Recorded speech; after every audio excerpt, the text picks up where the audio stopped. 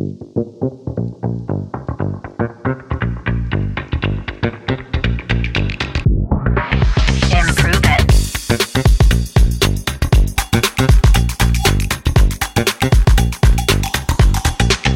Improve it. Podcast.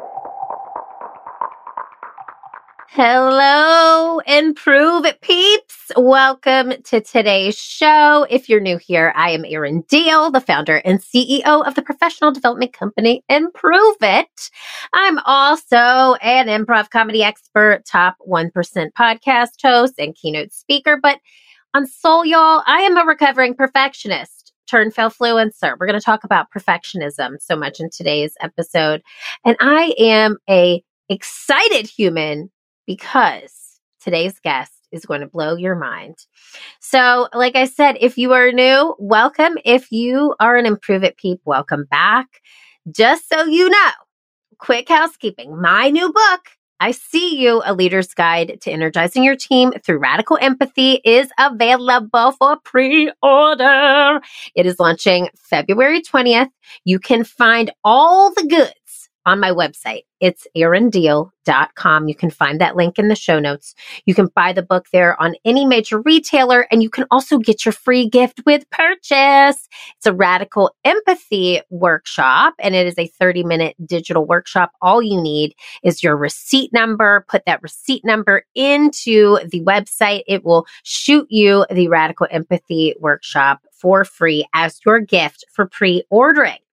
Now, this is January. Welcome to this new year. And just so you know, as I'm recording today's show, I'm about a week after getting over the flu. So I know I have a nasal twang voice. Today, we are a little more nasally than usual. So just bear with me as you hear this congestion. Hopefully it'll clear up soon. But today and the whole month of January, we're talking about magnetic cultures. And speaking of magnetic, I am so drawn to today's guest, Dr. Margaret Rutherford. Now, she is an amazing human. I was actually on her podcast, the Self at Work podcast. And today she is coming on our show to talk all about perfectly hidden depression. You're going to hear some secrets to healing as well as secrets to identifying if this is something you or someone you know has. So, let me tell you a little bit about Dr. Margaret. She is a clinical psychologist with 30 years of experience and is also an author, TEDx speaker, and podcast host. Her book, Perfectly Hidden Depression, How to Break Free from the Perfectionism That Masks Your Depression, has reached thousands here in the U.S., as well as having an international impact with translations reaching from Korea to Italy, Turkey to Germany. Her highly popular podcast, the Self-Work Podcast, has been continuously rated as one of the best podcasts for mental health and depression. Now, Dr. Margaret's known for her vibrantly engaging and theoretically well-crafted presentations, whether live or virtual. Whether her diverse audiences are made up of mental health professionals, construction workers, or office managers, her passionate message is that healthy mental and emotional lives can be created through becoming more transparent with one another. Sharing who you really are with those you trust is a huge step forward in connection and good mental health.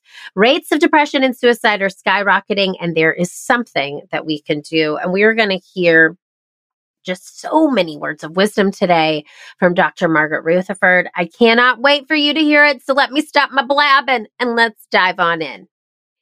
Dr. Margaret, welcome to the Improve It podcast. Thank you so very much. I'm excited. You were on mine and it was such fun and I couldn't wait to come into your neighborhood.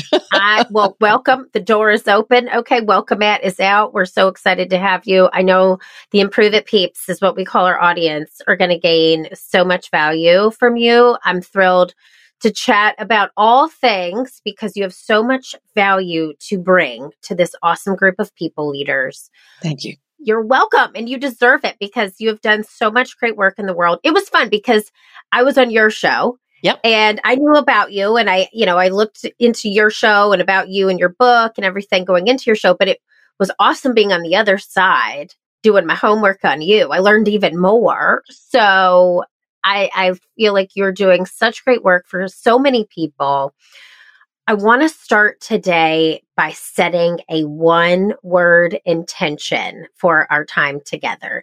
Is there one word that comes to mind that helps you sort of guide this conversation today? Yes.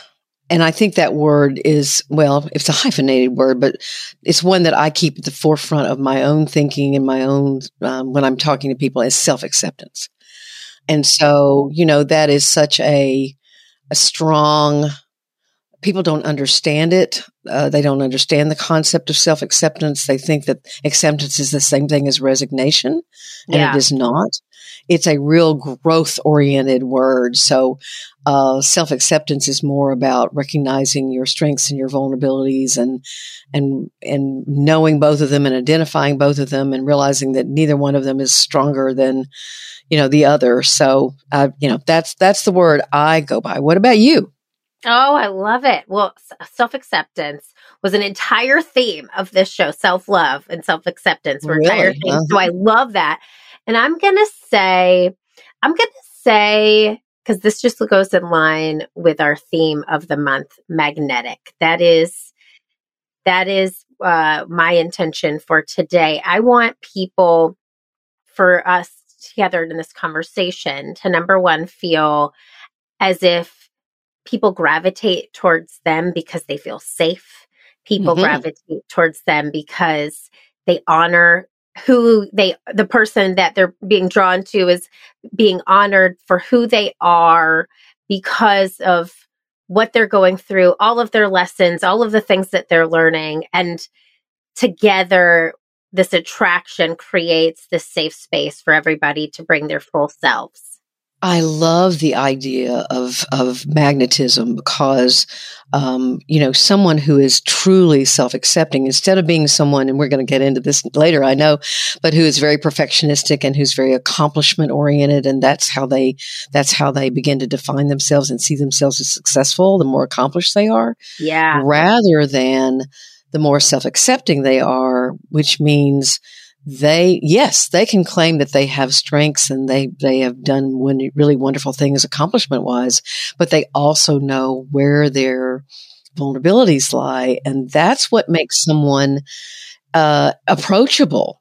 That's what makes a leader approachable, when they don't have to appear, that they are, they don't make mistakes, or that kind of self-acceptance, that kind of openness, that kind of peace that gives you, makes people and you can create this safe space for the people that work for you.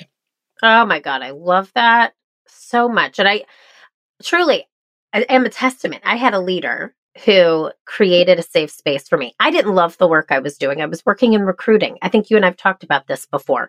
I was working in recruiting, and I didn't love the job, but I loved the person I was being led by so much that I stayed in it for 5 years because she saw me for me. She saw my strengths. She honored my weaknesses, and she celebrated myself as a human being versus the person doing the job. Yeah. And that, I think, goes hand in hand with what you talk about in your book. And our theme for the month here on the show is all about magnetic culture. And I thought having you right now is the perfect time. We're starting a new year. It's January 2024. Happy New Year. Happy New Year to you. Okay. So I want to start. You wrote this amazing book called Perfectly Hidden Depression. Can you give a bird's eye view to our Improve It peeps of what you mean when you say perfectly hidden depression? Sure. Let me tell you a little bit of a story. Promise I won't go on forever, but I wrote this post in 2014 and thinking about the people that had come into my practice over the years and had denied depression. In fact, they were sort of horrified that anyone would think they were depressed. And I wrote this post called The Perfectly Hidden Depressed Person, Are You One? And it went viral. And when it was on the Huffington Post, I got hundreds of emails asking me questions about it. It's like you're in my head. How do you know this is going on? So I investigated, and that led 5 years later to the publishing of Perfectly Hidden Depression, because I never found I found certainly wonderful work about perfectionism and covert depression. And Brene Brown, of course, has written a lot about shame and vulnerability and perfectionism. But even she didn't go so far to say there's a real danger here, not just to the fact that you might be caught up in this cycle that can be damaging, but you can be caught up in a cycle that actually, without you even realizing it, is bringing you closer and closer to thoughts of ending your life because you don't know any other way out. And so, so I wrote the book because I wanted to, for people and clinicians, by the way, our mental health profession, to realize that these kinds of folks, people who have learned as a protective strategy, probably in their childhood, to camouflage their emotional pain with a lot of accomplishment, with looking like you don't have any problems in the world by not talking about. And so they have shoved all this emotional, sometimes people don't like the word trauma, that I'm not traumatized, but whatever happened to you that caused emotional harm, that they have pushed that away. And they're the kind of people that will look to you and just say, well, I'm just, I just look forward. I don't look into the past. Or if I started crying, I'd never stop or something like that. Anyway, so the point of the book is to help people recognize that that is depression. It's just not going to look like classic or traditional depression.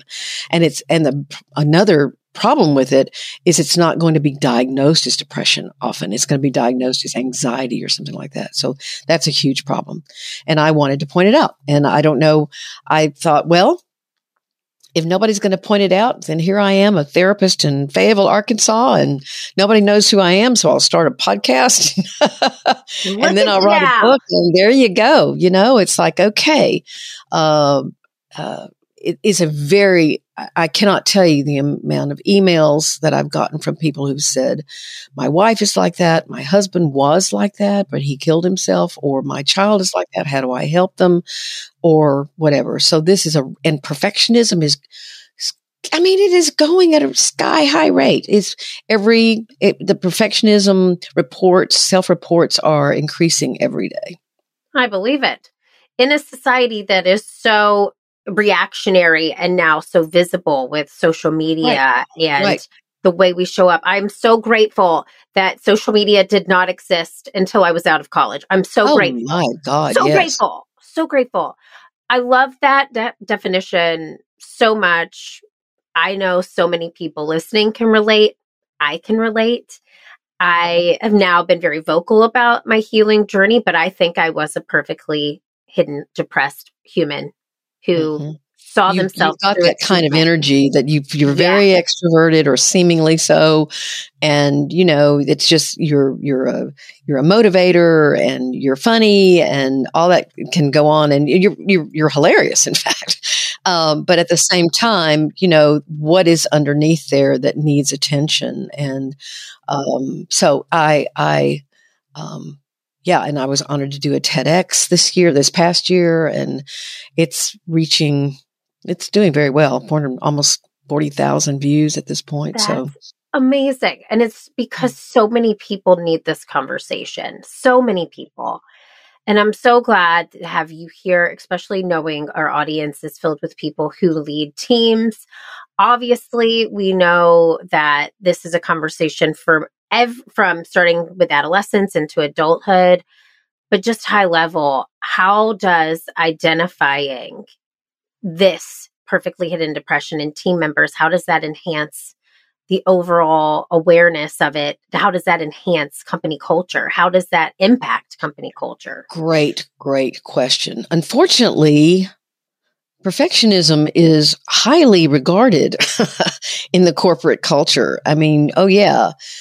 She's the one who always gets her work in early, or he's the one who is here until 11 o'clock at night, making sure that things are finished. And so we reward people, and it's a very positive trait. The problem is that let me make sure I say this. I'm not throwing the baby out with the bathwater, as that old saying goes. There is a kind of perfectionism that's called constructive perfectionism that is very healthy. It's about enjoying the value, inherently wanting to do well, inherently wanting to, if you're going to do it, it's about creativity, generosity, curiosity, a desire to give back, desire to do well, to provide well. That's called constructive perfectionism. Destructive perfectionism is a whole different animal. And destructive perfectionism is much more about my orientation is to tasks, and I leave one task and I go to another and I go to another, and that's where I get my sense of worth. Constructive perfectionists get their sense of worth out of the process of doing things well. Destructive perfectionists get their worth from the task is achieved. I did it better than everybody else. And now I go on to the next one. And there's a wonderful man in Canada named Gordon Flett who says it's like being on a treadmill where you have no control over the speed or the incline because the next task comes and the next task. And so you're always going from achievement to achievement to achievement. And if you stop, all those feelings that you've got compartmentalized way over in your psyche somewhere are waiting for you. Yeah. So, that is really the fact that you want to really see in yourself and in your employees or your colleagues, is this person, are they a constructive perfectionist, or is this how they're, the fact that they really, you never see them sad. You never see them look like they've got something on their mind, that they're just always work oriented and achievement oriented. And that kind of awareness, you just might save somebody's life, actually. Yeah. I love that. And I know somebody, as you were talking, I was identifying. Just there's so many people who who suffer from this and suffer silently because they're not even aware themselves. Great point. Yeah. Great point, because this is just me, right? That's what they'll say to themselves. I don't know what you're talking about. This is just me. And what do you want me to do? Take $100,000 cut in salary and so I can go play in the park with my kids? I'm not going to do that. I mean, they justify it and all that kind of stuff. So sometimes they are so locked into this way of being. But it was so interesting, Erin, because when I wrote the book, again, these people said there was something about the term perfectly hidden depression. I'm not just depressed. I am perfectly hiding it. And I take pride in that. I take relief in that. No one knows except it is so incredibly lonely. Yes. I interviewed 60 people who volunteered. I was still trying to figure all this out. And I asked for anybody who was reading my stuff on my blog and did it resonate with them. And I had everybody from brain surgeons to advertising execs to motivational speakers to grad students reach out to me. And I asked them why. And I spent like 2 hours on every phone call with them, asking them what their childhood had been like. And, I said, why are you participating in this when I'm a perfect stranger? You heard about this term, perfectly hidden depression, and you're opening up to me.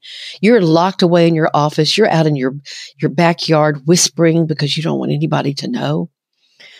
And they all said, it's because I would never want anybody to live the life I've lived. I have been so incredibly lonely.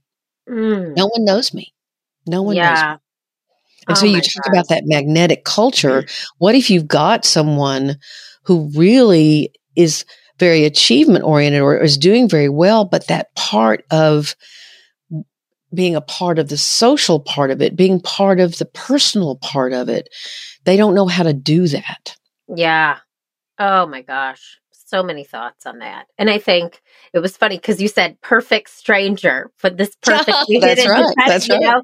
All of it's perfect. And it's so interesting to me when you think about why people don't address this.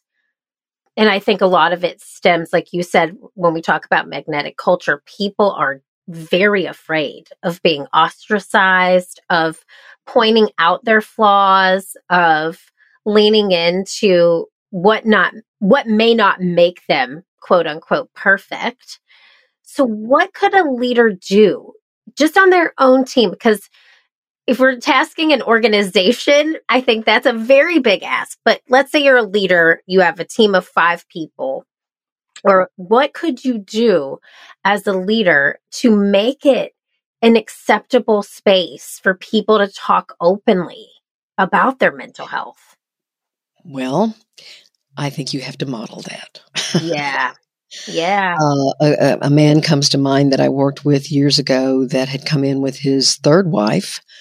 And he really wanted to work on things. He was very distraught. This marriage was ending, and I could tell she had one foot out the door. And she did. She got in another relationship practically before they were divorced. And he looked at me and he said, I've got to figure this out. None of the women that I was married to knew me at all. I never talked about me at all. And now I've dragged my children into this.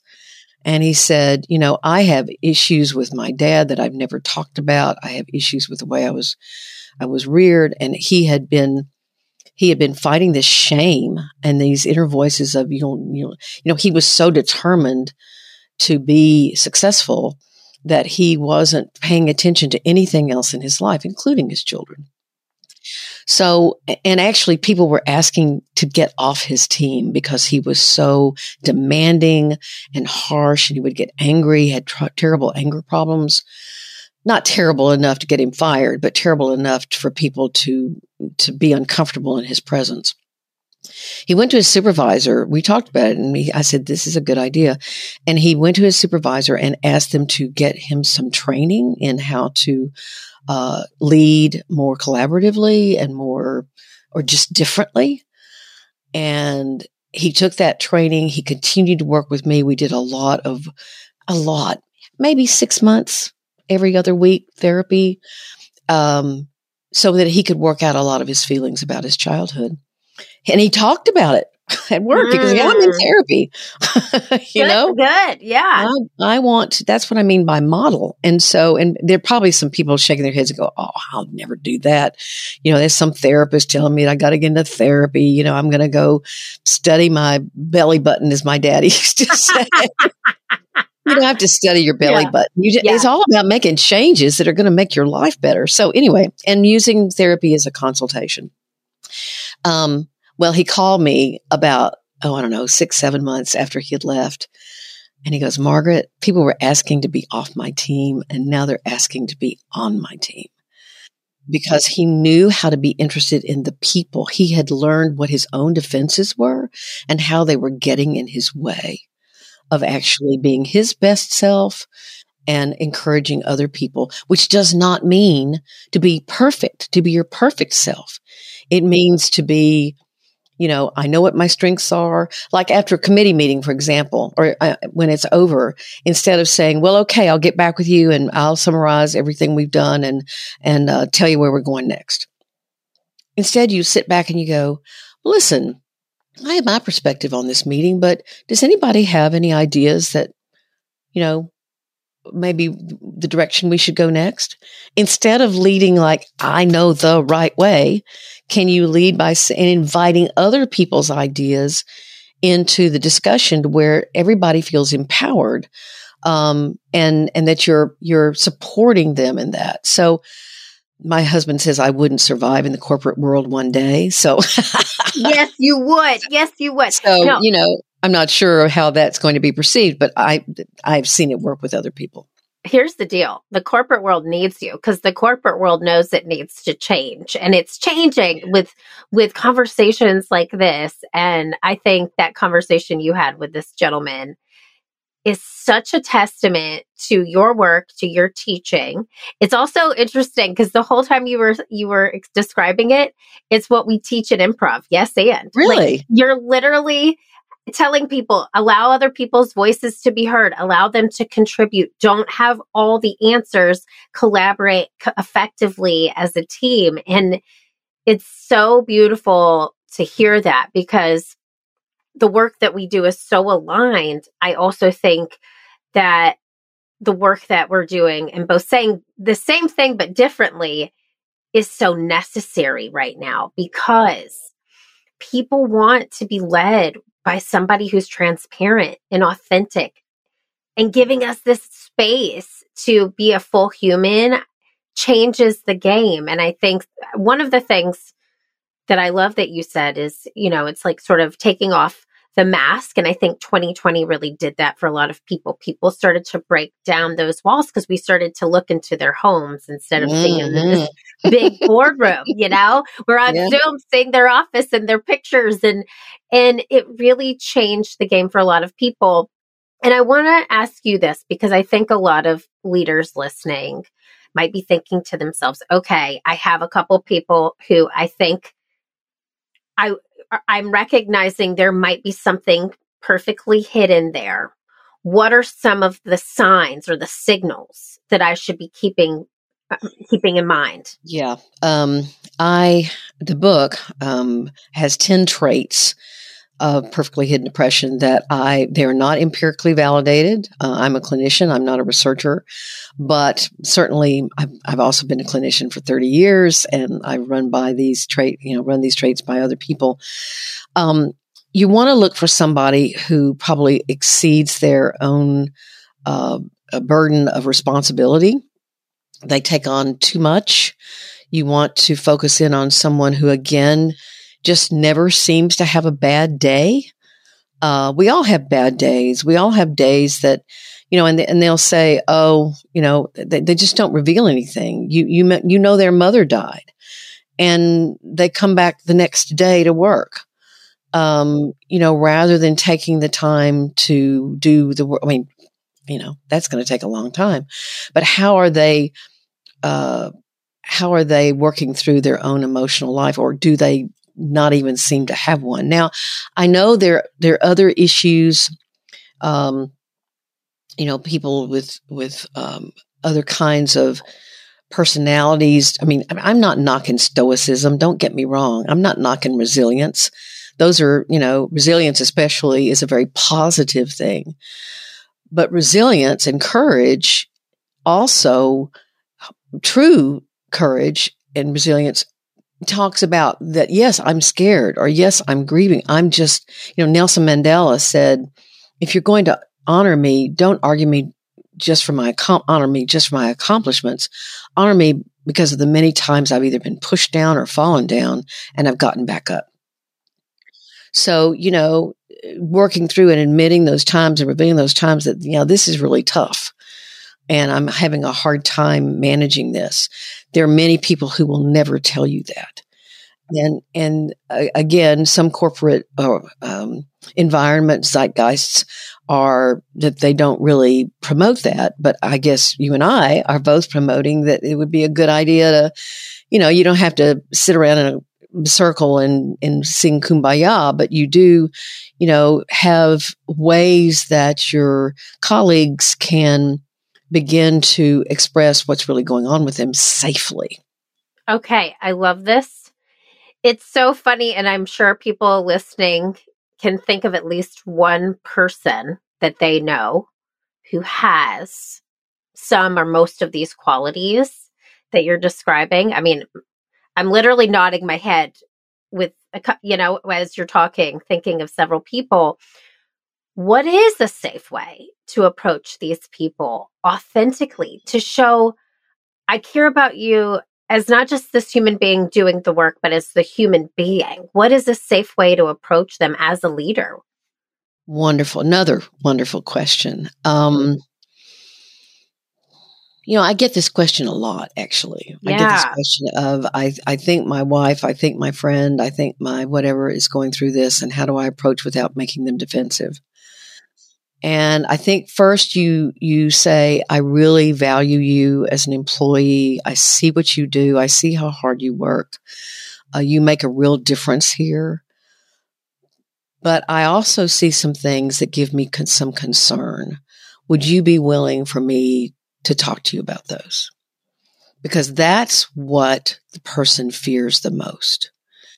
They fear that if they let anybody in, especially their boss, that they will lose ground, that they'll lose their viability, they'll lose their status, I worked with a hotel manager one time that she said, if anybody realized how much I struggle, I'd be fired. Yeah. And so, she didn't have severe, I mean, that was not rational, so I think you invite them to have a conversation with you. And then if they say, you know what, I don't know what you're talking about. And you say, well, maybe I'm wrong, but if you ever want to talk about it, or, I could give you the name of somebody out in the community that I hear is a good therapist. And sometimes the EAPs are a little a sticky wicket for people, because people fear that if in the employment assistance program that there are therapists there, but does that get back to the boss that I'm using Right. the EAP? Right. So if you've got good insurance in your company, hopefully you do, then you can say, I've got a couple of names. It's you're trying to plant seeds that you see that. And then if they still don't respond, you go back. Yeah. You go back 2 or 3 months later and you say, I read this book called Perfectly in Depression. Yeah. Or I heard this woman speak. And so I don't know. I mean, what do you think? And you just invite a conversation, because they are very armored up. Yes. And so you don't want to go, okay, I know there's something in there that you're not talking about. I mean, that's, totally. That's going to be like this. Yeah. Red flag. But very gently. Mm-hmm. Let me ask you this on the flip side. So let's say someone is listening and they are identifying with all of these characteristics and traits, as you mentioned. How can they let their guard down to have this conversation? Is there some sort of suggestion or a mantra or a practice that you could share that would allow them to feel at ease having this conversation with a leader or a friend or a parent?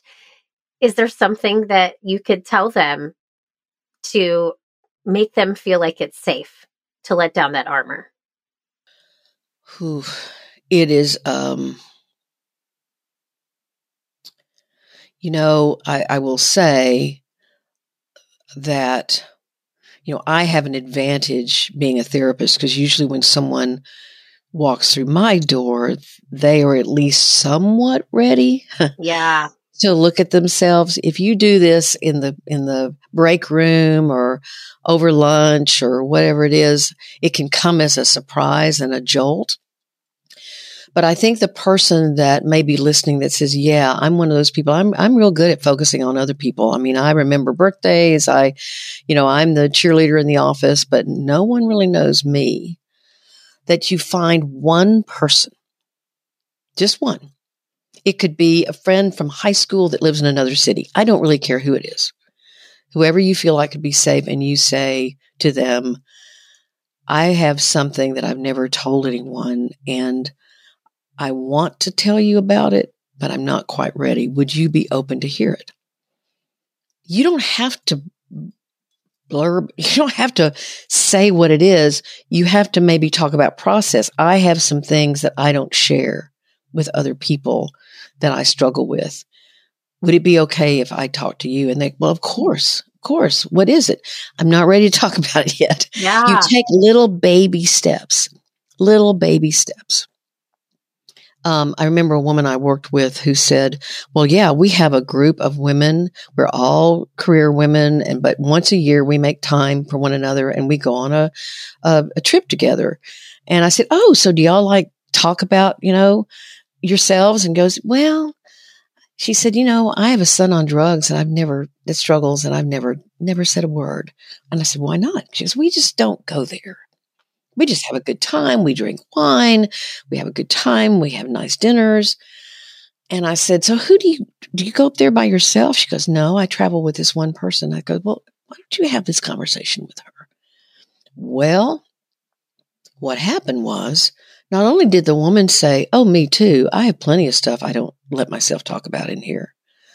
And they started talking about it. They went to the group and said, we love all of you and we've known each other for a long time, but we're kind of not talking about what's really going on. And they all kind of went, oh, it's like, it's like finally, you know, what in the Wizard of Oz when the curtain is removed, Yeah. Yeah. Going like this. He's back there. He's back there. There's things going on that are back there that are influencing you that you're trying to hide. Yeah. And yet, and so they became this group that instead of their text chain being about more frivolous things, I got a raise or, Merry Christmas or Happy Hanukkah or whatever it was, then they're like, oh, yeah, it changed the whole tenor of this group. And it took one person risking, I don't talk about what's really going on. And the other person went, well, I don't either. And I'm on an antidepressant. You are? It's like opening up just a little bit. And then you can invite other people to do it. And it instead, one of the things, Erin, I've been very open about, I have panic disorder. I have performance anxiety. I have had anorexia. I do not anymore, but I still struggle with the thinking. And I've been married twice before. My third marriage has lasted 33 years, so I guess that's not too bad. I finally got it right. But I openly talk about that. And I was so scared to, because I thought, who's going to listen to a psychologist whose life was screwed up as mine is or has been? And yet I think, well, I guess they can say, no, we don't want to listen to her. Or they can say, well, good for her. She's willing to talk about what her struggles have been. It doesn't make me any less of a whatever accomplishment I've made. It doesn't make that any less. It's an addendum. It's an and. I am a PhD. There are 3 letters after my name, and I've been married 3 times. Okay. I love that. I want to applaud you for that right there. Thank you. Yes. Thank you. There's rounds of applause right here in my microphone because I'll applaud myself. Yes, encore. Because it took me a long time to get there, believe me. Yeah. And I see that in your work, and that's why so many people relate to you. And that's why I think people feel comfortable. Same here. I mean, honestly, for about probably 34 years of my life, 35 years of my life, I was the perfectly hidden, unaware of my own anxiety human being. I would say it was a lot of anxiety that could be probably classified as depression at certain times. And when I finally had to go through I will say I didn't have what I would call traumas in my early years, but they were tiny traumas, tiny T's. All my big T traumas happened from 36 till 40. Right. I finally was like, there's no way I can't talk about this. Like, this is like what is happening. And if I don't talk about it, A, I don't feel like I'm being genuine, but B, what happens if I don't talk about it and my talking about it could save somebody else? Exactly.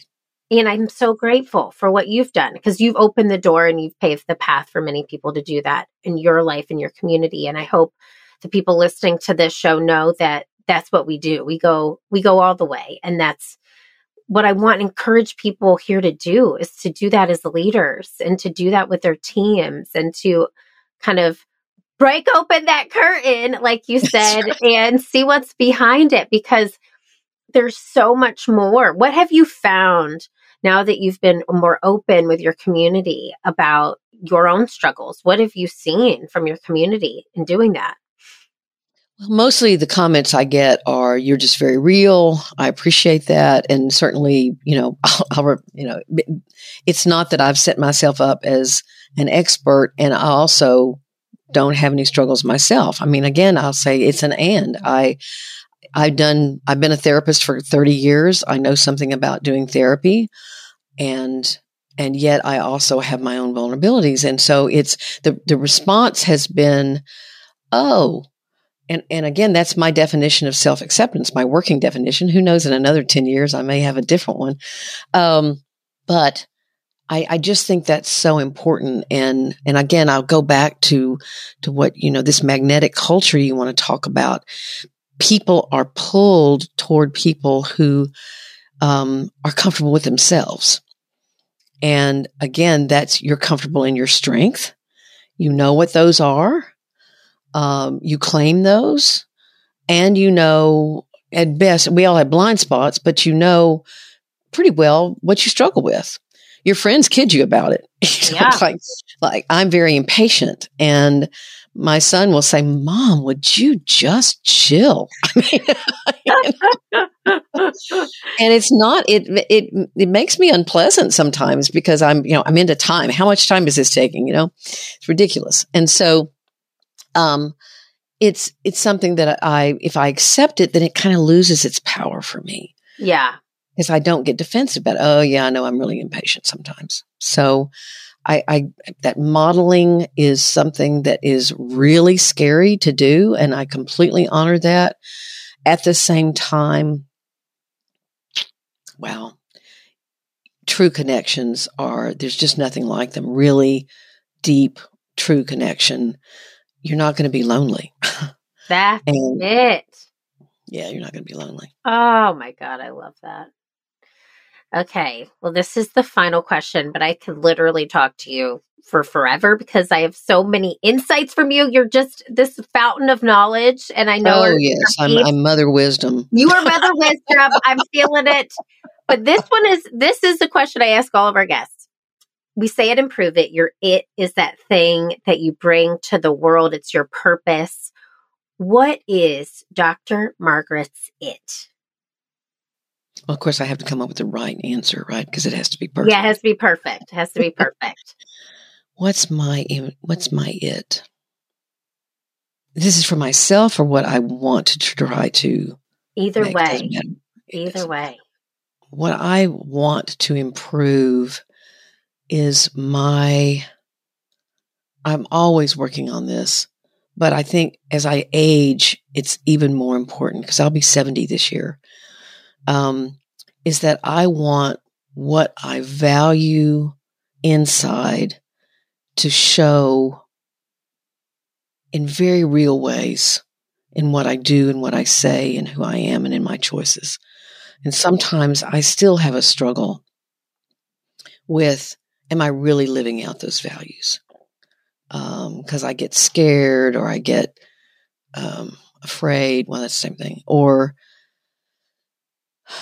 as